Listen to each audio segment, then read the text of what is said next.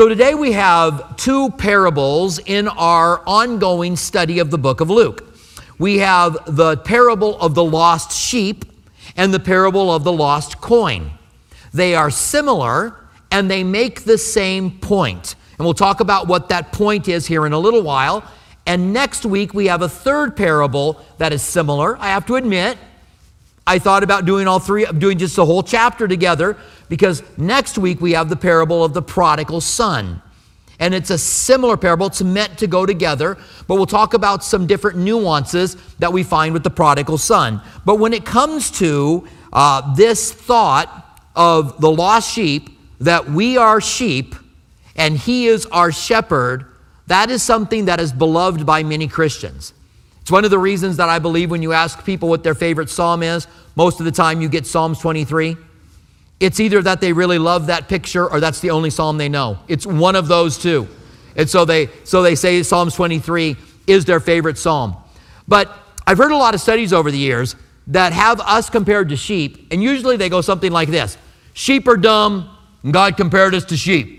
Sheep will follow each other off the cliff, and God compared us to sheep. So we need a shepherd because we're dumb. Now, I don't know that that's really the point they're trying to make, but I can tell you that I get tired of those kind of studies. We are compared to sheep because we need a shepherd. We need a shepherd, and he is our shepherd. He is the good shepherd. The Lord is my shepherd, Psalms 23. He leads us beside still waters. He takes care of us. And that's why I believe it is an extremely beloved analogy, and why this parable becomes so strong. I want to, first of all, before we get into this parable, these two parables, I want to talk to you about why Jesus spoke in parables, first of all. There are 55 parables in the New Testament, which is kind of a large number of parables.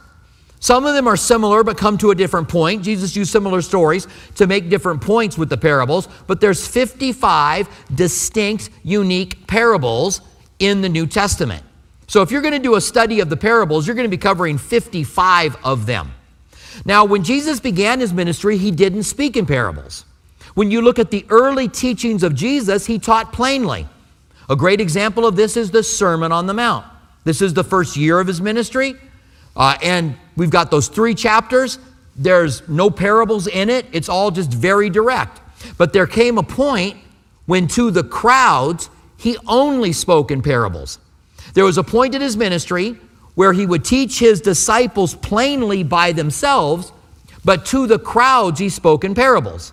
Well, the disciples recognized this. They noticed it. And so they asked Jesus, why are you teaching in parables? And this is in Matthew 13.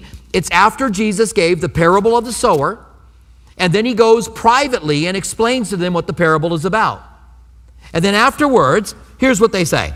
Verse 10 of Matthew chapter 13. They should bring this up on the screen for you. And the disciples came and said to him, why do you speak in parables? There's a place that says, where they ask, why do you only speak to the crowds in parables? So we know that he restricted it for that reason. He answered and said to them, because it has been given to you to know the mysteries of the kingdom of heaven, but to them it has not been given. Now his answer sounds a little random, doesn't it? Because you guys have been chosen and these guys have not been.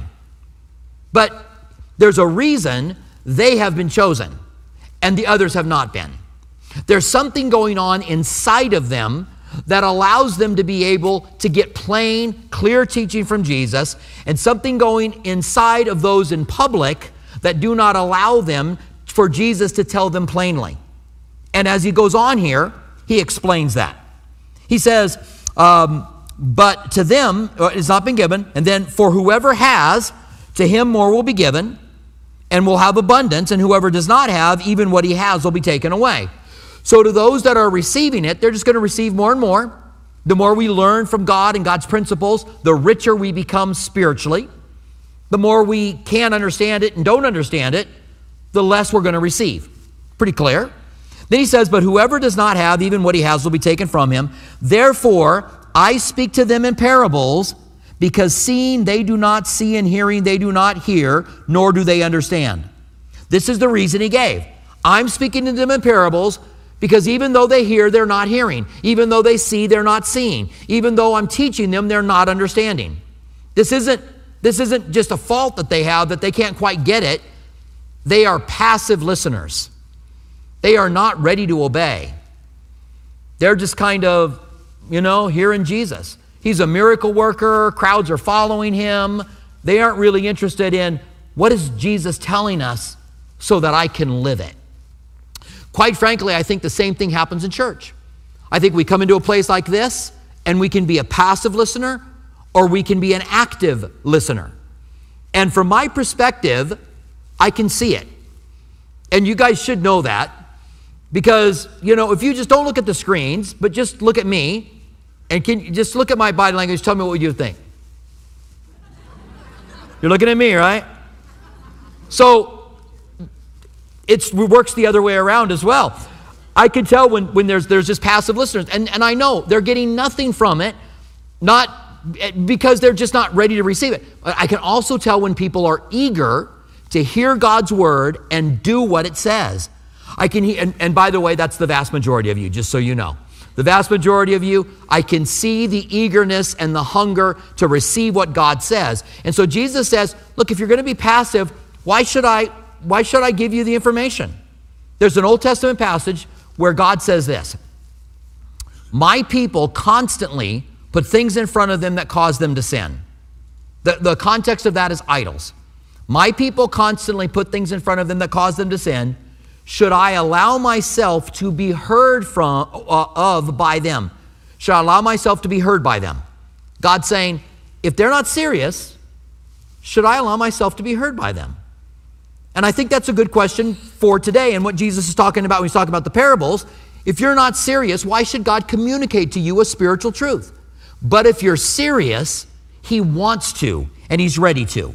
Now, he gets into details as to what their problem is. He talks about them fulfilling the prophecy of Isaiah. And in Isaiah, it tells us what their problem is. We find that there's 3 of them.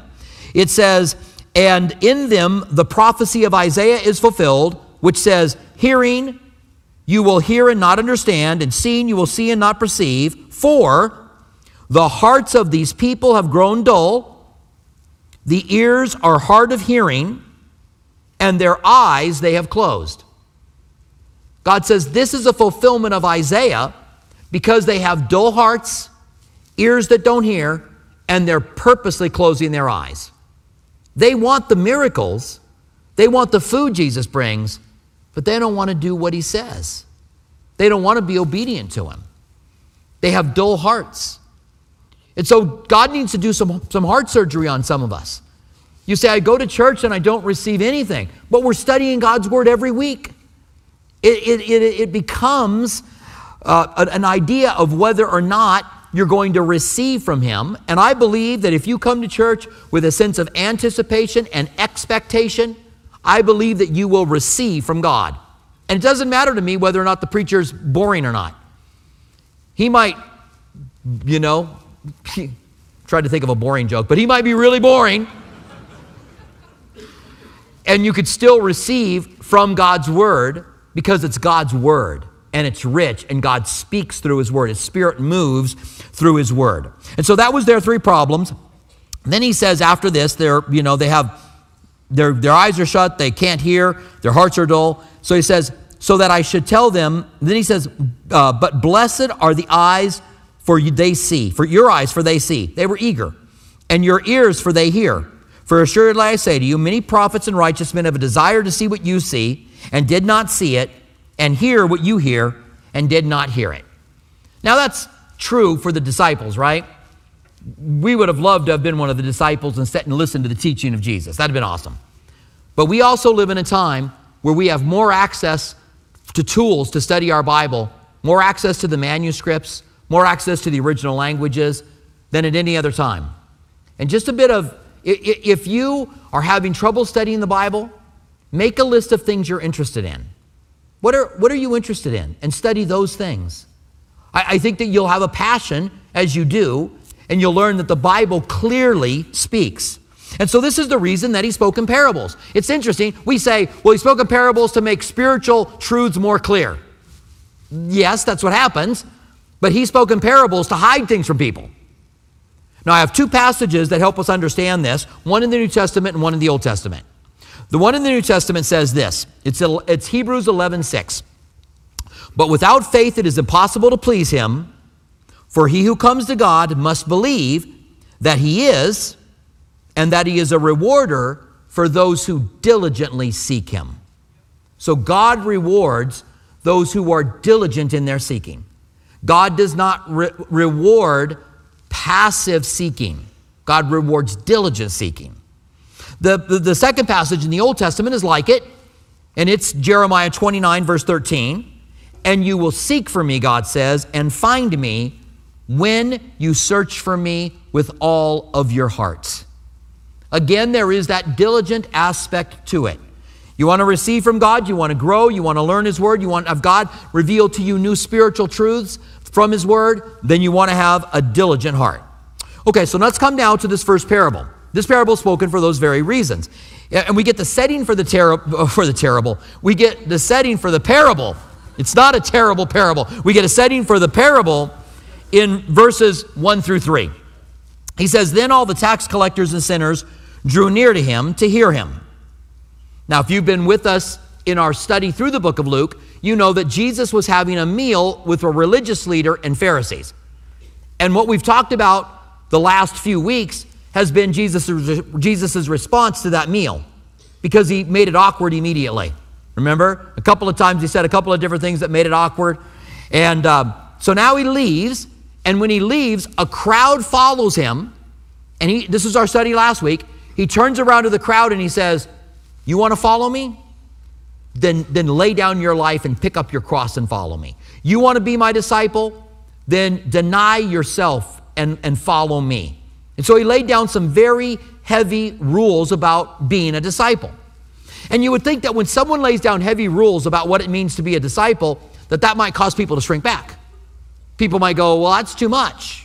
I don't want to pick up my cross and follow him. What does that mean anyway? I don't want to have to live wholeheartedly for him.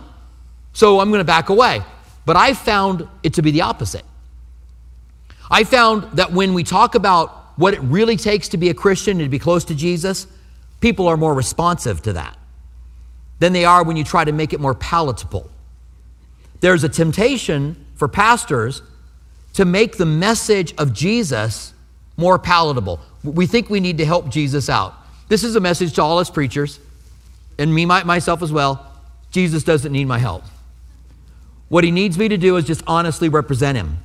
Jesus is okay without me going, I think I can tweak his message a little bit. I think I can make it better. I think I can help him. When you give Jesus' message, even when it's a hard message to hear, people respond. So Jesus turns around and tells the crowd, follow me, you're going to have to do all these things. The next thing you know, he's got a bunch of tax collectors and sinners that he's eating with. He's having a meal with tax collectors and sinners. These, and I don't need to go through a list of what tax collectors and sinners are, do I?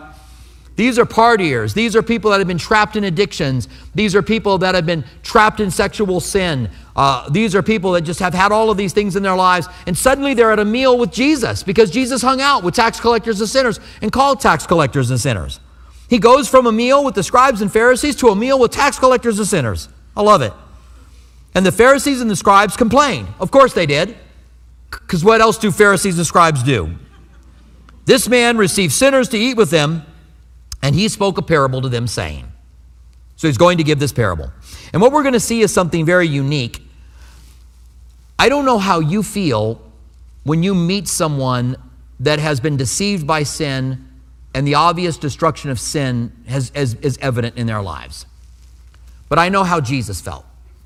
Jesus saw people trapped by the chains of sin. He didn't judge them awful, horrible people, sinners. That wasn't Jesus. He was like, they're trapped in this. Sin has got them, and I want to deliver them. God's in the business of delivering people from sin.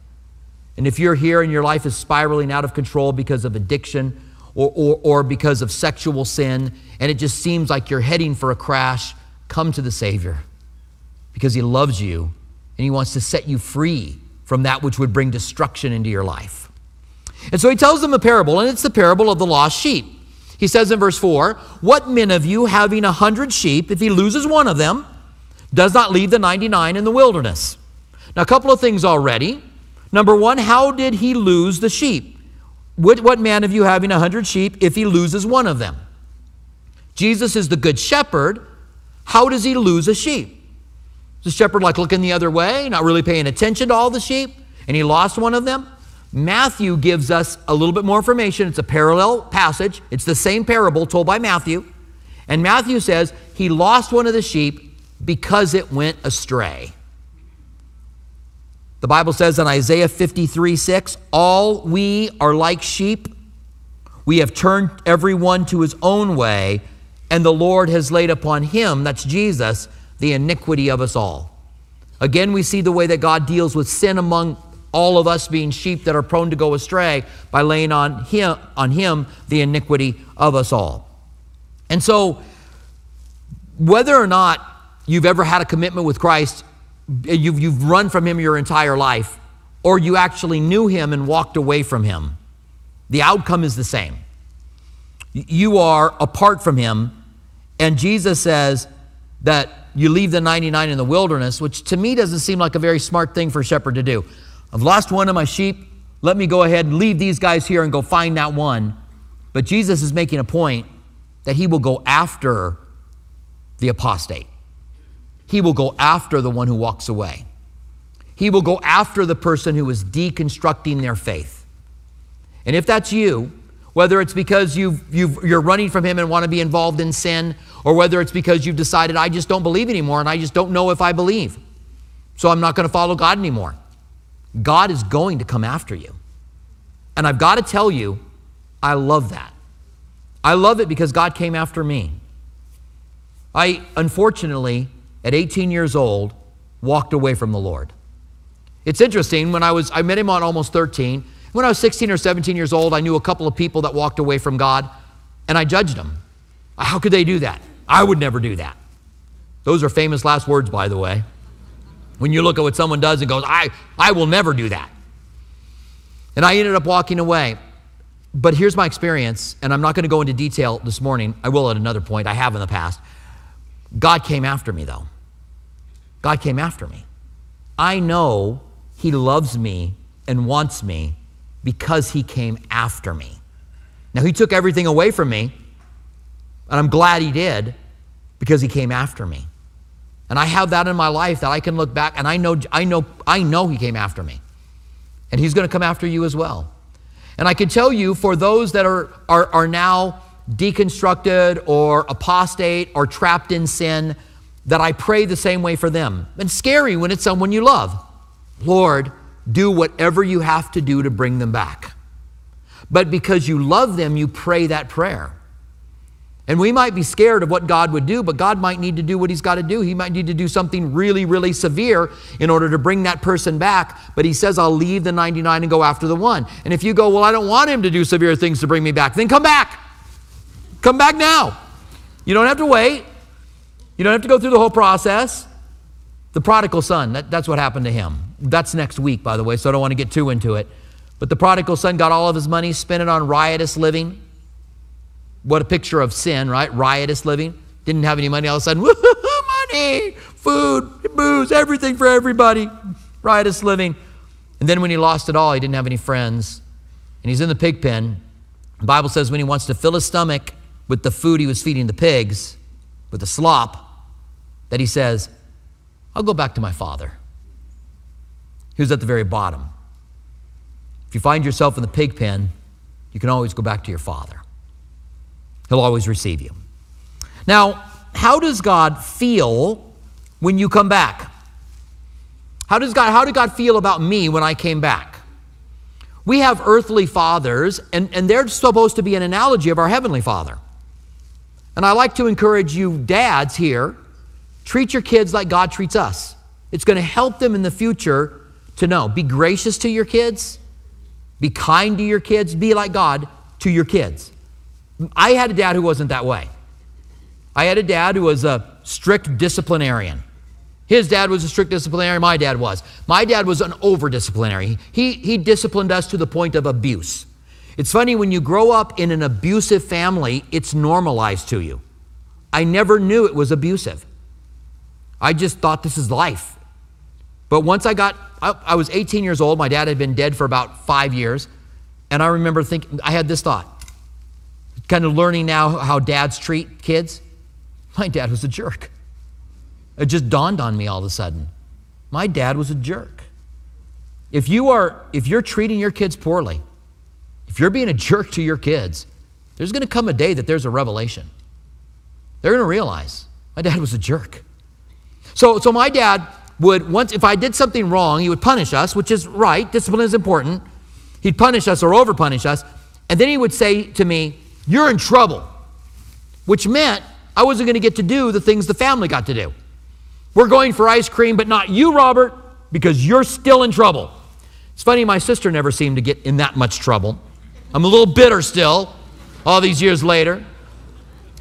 But I would be in trouble with my dad for, it seemed to me, I don't really know how long it was, but for weeks it would seem to me. It would take me a long time, so I wasn't in trouble anymore. So I'd come in and say something to my dad. He'd go, "Well, you're still in trouble. Don't think you're not out of trouble. You're still in trouble." So I thought I was in trouble with God. When I would sin, I would think that God, I was in trouble. It took me a long time to learn that my dad wasn't a good representative of God. And God is much more like my father-in-law, for my late wife Lisa. He was a lieutenant colonel in the Marines. He is 6'4", 6'5", very much like a John Wayne character. Looked like John Wayne. One time, he got mad at me and he shook his fist at me. He said, "You want to fight me?" And I was like, "No, Keith, no, I'm good. I'm fine right now."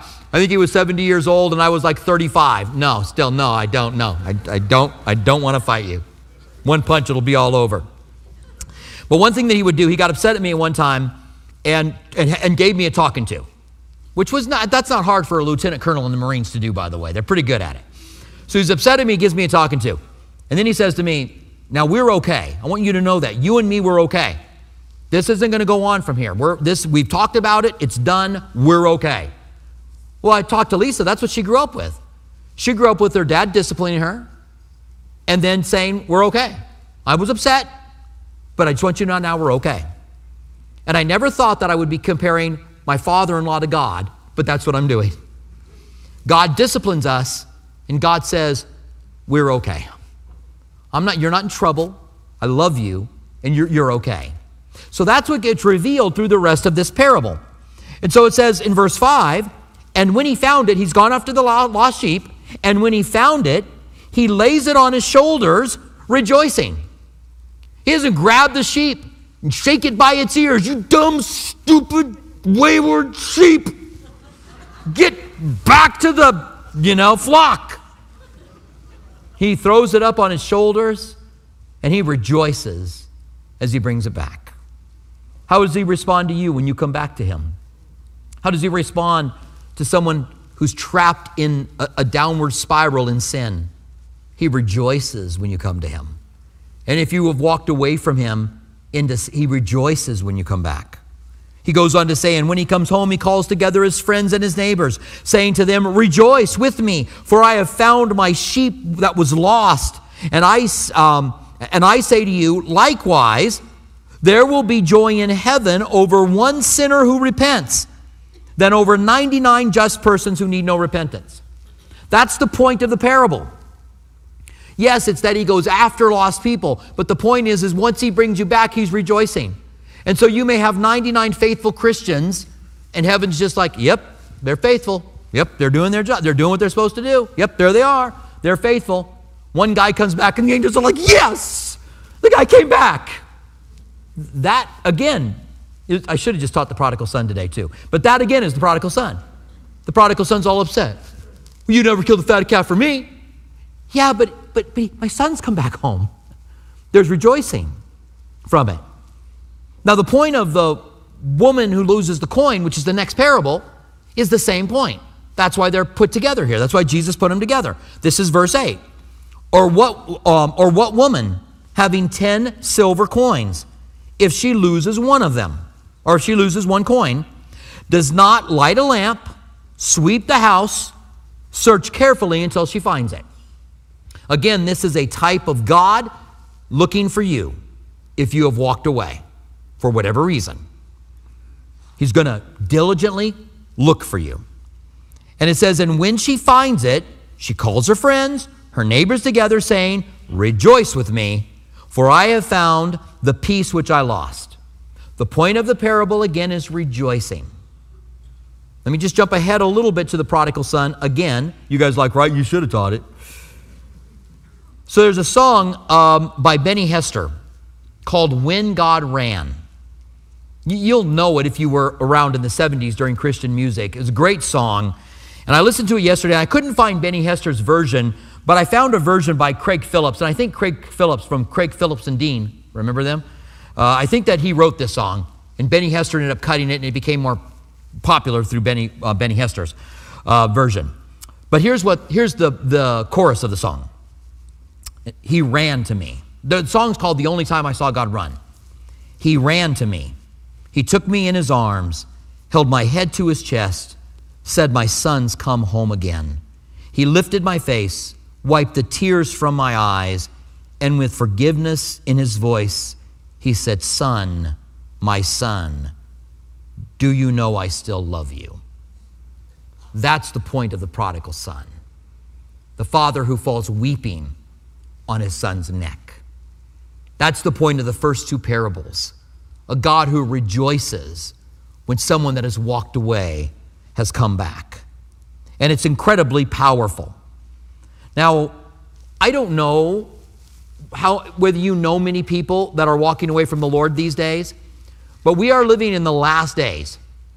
And I believe that. And I think I can make a case for that if we took time for me to make a case that we're living in the last days. There's a lot of reasons why I think that, and I will do that because we're heading towards Matthew 21.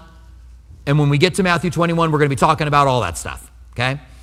But one of the things about the last days is the Bible says that there are going to be people that have a form of godliness, but they deny the power.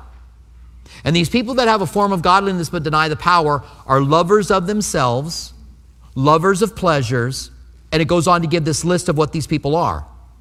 And then it says in 2 Thessalonians that before the great and terrible day of the Lord, there's going to be a great falling away. And I believe we're living in that day. There are Christians who are walking away. There are Christians that write our songs. Believers, and a lot of the songs we sing that are very powerful, and they have deconstructed their faith. They no longer believe. There are authors that have written books that have ministered to us, and they're deconstructing their faith. And it's not just happening on that level. And I would like you guys, I want to obviously apply it here to those of you here who may be away for whatever reason, but also that we know people who have walked away or trapped in sin or deliberately walked away, and that we would be committed to praying for them and praying that God would do whatever he has to do to bring them back. And I think we probably all know someone who used to walk with Christ who doesn't walk with him anymore. If you don't, you're rare. Most of us know somebody. So we're going to spend time praying for them in our study today. And I do want to give you an opportunity if you're away for whatever reason. And you don't have to be way far away, but you've just walked away from God, for you to be able to come back to him today. And this is the case for those of you who may never have made a commitment to Christ, and those of you who need to come back and make that commitment. And I love that God does things like this. There may very well be someone here, you're here for the first time, or you haven't come to church for a while, and you've walked away, you decided to come back to church, and here I am talking about the prodigal son, talking about you coming back. God's coming after you, all right? Don't run from him anymore. It'd be better for you just to come right now, all right? Stand with me, would you, and let's pray together. Father, thank you so much for the richness of your word as we consider your heart for the prodigal, your heart for the sinner. Forgive us when, as a church, we convey an idea that you are angry with sinners. Instead of like a doctor who comes for the sick, you compare sinners to sick people. They are trapped and bound by sin, and you want to set them free. And so, Lord, I pray you would bring back your people today. Do the work of that good shepherd, and we thank you for this. In the name of Jesus we pray. Amen.